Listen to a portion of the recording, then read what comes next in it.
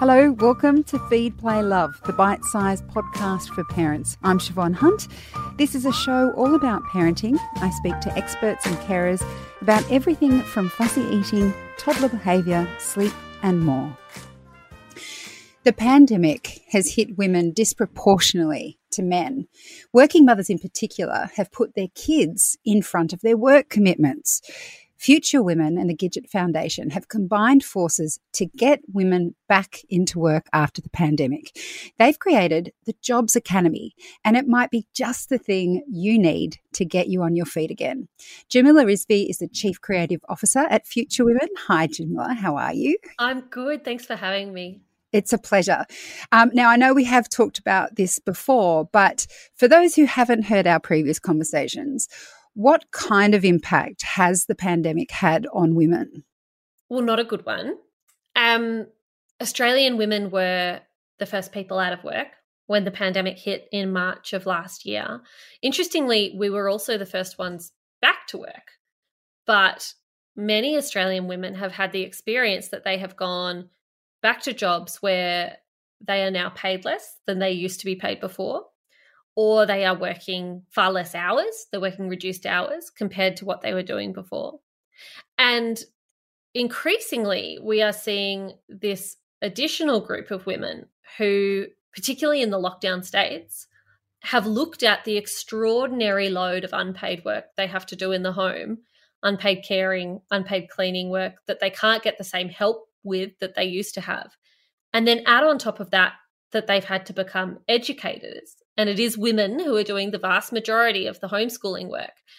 And that group of women have just gone, no, it is simply not feasible for me to be in the paid workforce right now when I have such demands on my time at home. And while for some women that's been manageable financially, as the pandemic, the acute phase of the pandemic comes to an end and we do go back to work and the kids go back to school, there is going to be a significant number of women in the community who are wondering what they're going to go back to and who need a better solution than that. And does it surprise you, Jamila, just how much it was women who carried that burden of homeschooling? To be honest, no, it doesn't. It disappoints me. It doesn't surprise me at all. There's been some interesting early data that's shown that while men are doing more unpaid work in the home than they used to, women are doing twice that. So the gap is actually widening between what men are doing and what women are doing, which goes against all of our theories about working from home and being present. But that stereotype of dad going into the study and closing the door while mum's working at the kitchen table, trying to homeschool 3 children and do a load of washing. Yes. That is happening in a lot of households. And I'm curious about this idea of the invisible work that women do, because I feel like that phrase is something we've been using for over a decade now to describe the domestic work that lots of women do in terms of the cleaning and the washing and the feeding of the children, and now add homeschooling to it. And I think that's what kind of boggles my brain a bit, is that this is still a thing in a period of time where this kind of work should have been extraordinarily visible because both people were at home. It's almost like it can be happening in front of the opposite sex and they still don't see it. Yeah, I think it shows just how deeply we've all been socialised to expect certain behaviours of women and certain behaviours of men, and particularly of mothers, unfortunately. And I actually think it goes broader than that. You know, we have a lot of conversations about unpaid childcare and unpaid cleaning responsibilities, maybe a few conversations about unpaid care for elderly relatives. But there's even more than that, right? There's that emotional work that women do. And I think during a pandemic, that is also heightened. The number of women in my life I know who are worried about friends, worried about sisters, worried about parents, who are providing that informal mental health care to people in their lives. We're the ones who are baking or cooking meals for families who are isolating, or supporting people in the community who are doing it tough. And I do think that burden does keep falling on women. Yeah. So let's talk about the program that you've developed. It sounds very exciting. You did touch on how women have been impacted by the pandemic, but when you were designing this program, who did you have in mind? I had in mind the women who fall into the categories I spoke about earlier. So I had in mind a woman who lost her job at the beginning of the pandemic and lost her confidence along with it, and is now kind of struggling along trying to figure out what to do with her life.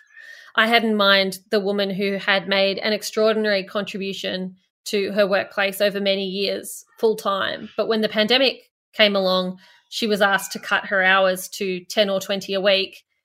And somehow those hours haven't come back again. And I had in mind so many of my friends who have been on maternity leave for short periods or much longer periods over the last little while. And the idea of going back to work scares them. They want to go back, but they don't know if they feel relevant. They don't know if they've got the right connections. They know that the workplace has changed. They know that they've changed, and they're not sure how they fit back into it anymore. And it's such a incredible initiative, because that kind of covers the whole spectrum of what women are struggling with employment. And it's incredible that you can catch all of those people. So right from the beginning when you start your family all the way through to being highly successful in your career, but for whatever reason have lost hours or confidence, you've managed to create something that will help all of those people.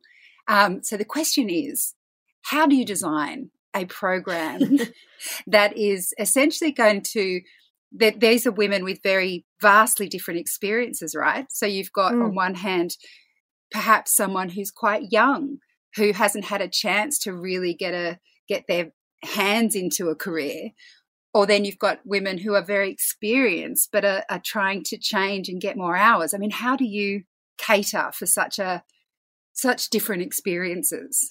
With a whole lot of planning, Siobhan. I think, look, at Future Women, we have really benefited coming to the table with Jobs Academy from the fact that we already do an extraordinary amount of work in this space. We already provide leadership programs for women. We provide confidence training. We provide networking. We provide mentoring. So we do a lot of work in this space where employers purchase the ability to work with us to push their women employees to the next leadership level. Or there are women themselves who sign up to work with Future Women to grow their confidence, grow their skills, their presentation skills perhaps, or their ability to manage a team, whatever it might be. So those who join us as part of the Jobs Academy will have access to literally all of that. They have access to all of our existing programs. So they can choose, I suppose, in almost a self-selecting way, where they want to fit in that kind of vast array of what we're offering.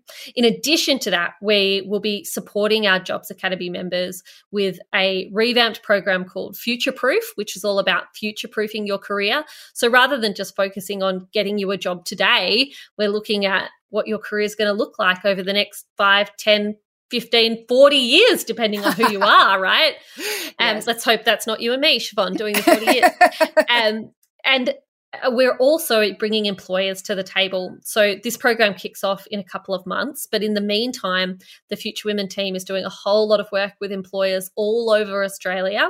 And we are bringing on those employers to offer jobs. And those employers are people who are looking to recruit more skilled women, who are looking at their own workforces and saying, we want a more gender diverse workforce. We have jobs for intelligent, hardworking, committed women of skill sets ranging from high school graduates right through to women with PhDs. And if we can connect those two groups together, I think we're going to see some real magic happen. I mean, the thing that it's what I love about it, apart from everything, is it sounds like by doing this, you are helping to get more women back into work, but then there's going to be more equality in the workplace just by the very fact there'll be more women back in work. But also, even though when we're speaking today, we're speaking mainly to mothers with small children, There's a big problem with women once they hit a certain age and feel like, oh, well, where do I go now? Is my career over at 50 when I know I'm going to have to work for another 20 years? So it sounds like you're also addressing that issue. Yeah, we've had to really think about how we tailor this program to different people. And I think one of the things that we are doing with it is that it's 12 months long. And we're not expecting people to be engaging in this program for hours every day for 365 days, right? No one's got that kind of time. The whole idea is to get people a job, so we don't want them to have that kind of time. But what we're doing is, with this sort of always-on strategy, is giving women the ability to pick and choose, not to be forced into job programs or skills training programs that they don't need or that aren't relevant for them. So what we're doing with the Future Women Jobs Academy is giving women the opportunity to go.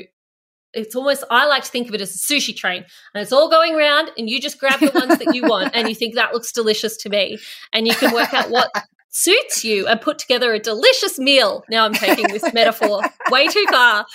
You're making me hungry.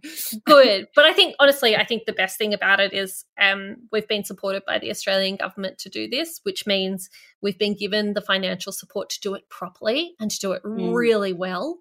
And it means that we can offer it free of charge to the women who get to participate in this program. The program's valued at over $5,000 a person, and we will be delivering it to a whole bunch of women who perhaps wouldn't have had the capacity to pay on their own. Probably, I think most of us don't have the capacity to invest $5,000 in our career at most stages, right? So that's a rare opportunity, and I think we're going to be giving those women a real life-changing 12 months, as well as hopefully some incredible jobs by the end of it. Yes, and I should also add to that the flexibility in terms of choosing what people believe they need or feel they're lacking in their skill set is also a flexibility you've worked into this program so that caring roles can continue, and whatever part-time work or whatever work you have, like you've designed this course so that it is family friendly, right? Yeah, it is. So the entire course is delivered digitally. There are a number of components that are delivered live, and people have the opportunity to ask questions, and we put people on the spot now and then with presentation skills and things like that in practice, but everything is recorded. Everything can be watched back by participants. So if you are up at 3 a.m. breastfeeding and that's the only time you've got to get involved, then we will make that work. So the program has been designed to be as flexible as possible. Our audience are mums. A lot of them are going to be mums with young children for whom that flexibility isn't something that they'd like to have. It's a must-have. And so we've designed this program with them in mind. So now that I've got everybody super excited, how many applications are you accepting? I mean, obviously, like you said, you've funded and you've got that support there, but how many women can you take on for this program? Well, this is a pilot program. So we have been funded to invite 140 women into the Future Women community in 2022 as part of the Jobs Academy. But we are planning, and when I say planning, very actively planning, to open up the Jobs Academy to even more women in the future. We are in conversations with the Australian government about supporting those places already, and we haven't even kicked off the first program. So I really encourage women to apply, because even if we can't accept you into that first round, I'm hoping that second round will be literally just around the corner. And the other thing I'd like to say is we really encourage expressions of interest from women who have experienced hardship in their life that makes connecting with jobs particularly difficult. So women living in rural, regional, remote locations, women from culturally and linguistically diverse backgrounds, women living with disability, Aboriginal, Torres Strait Islander women are all really strongly encouraged to apply. Excellent. Well, it is super exciting. Jamila, congratulations for putting together such a fabulous program. And thank you so much for speaking with us today. Thanks for having me, Siobhan. That's Jamila Rizvi. She's the Chief Creative Officer at Future Women, and we'll put links to the website in the notes of this episode so you can start applying now. Feed, Play, Love is a babyology podcast produced and presented by me, Siobhan Hunt. I'd love to hear from you, so if you'd like to get in touch, email me at feedplaylove@theparentbrand.com.au. See you next time.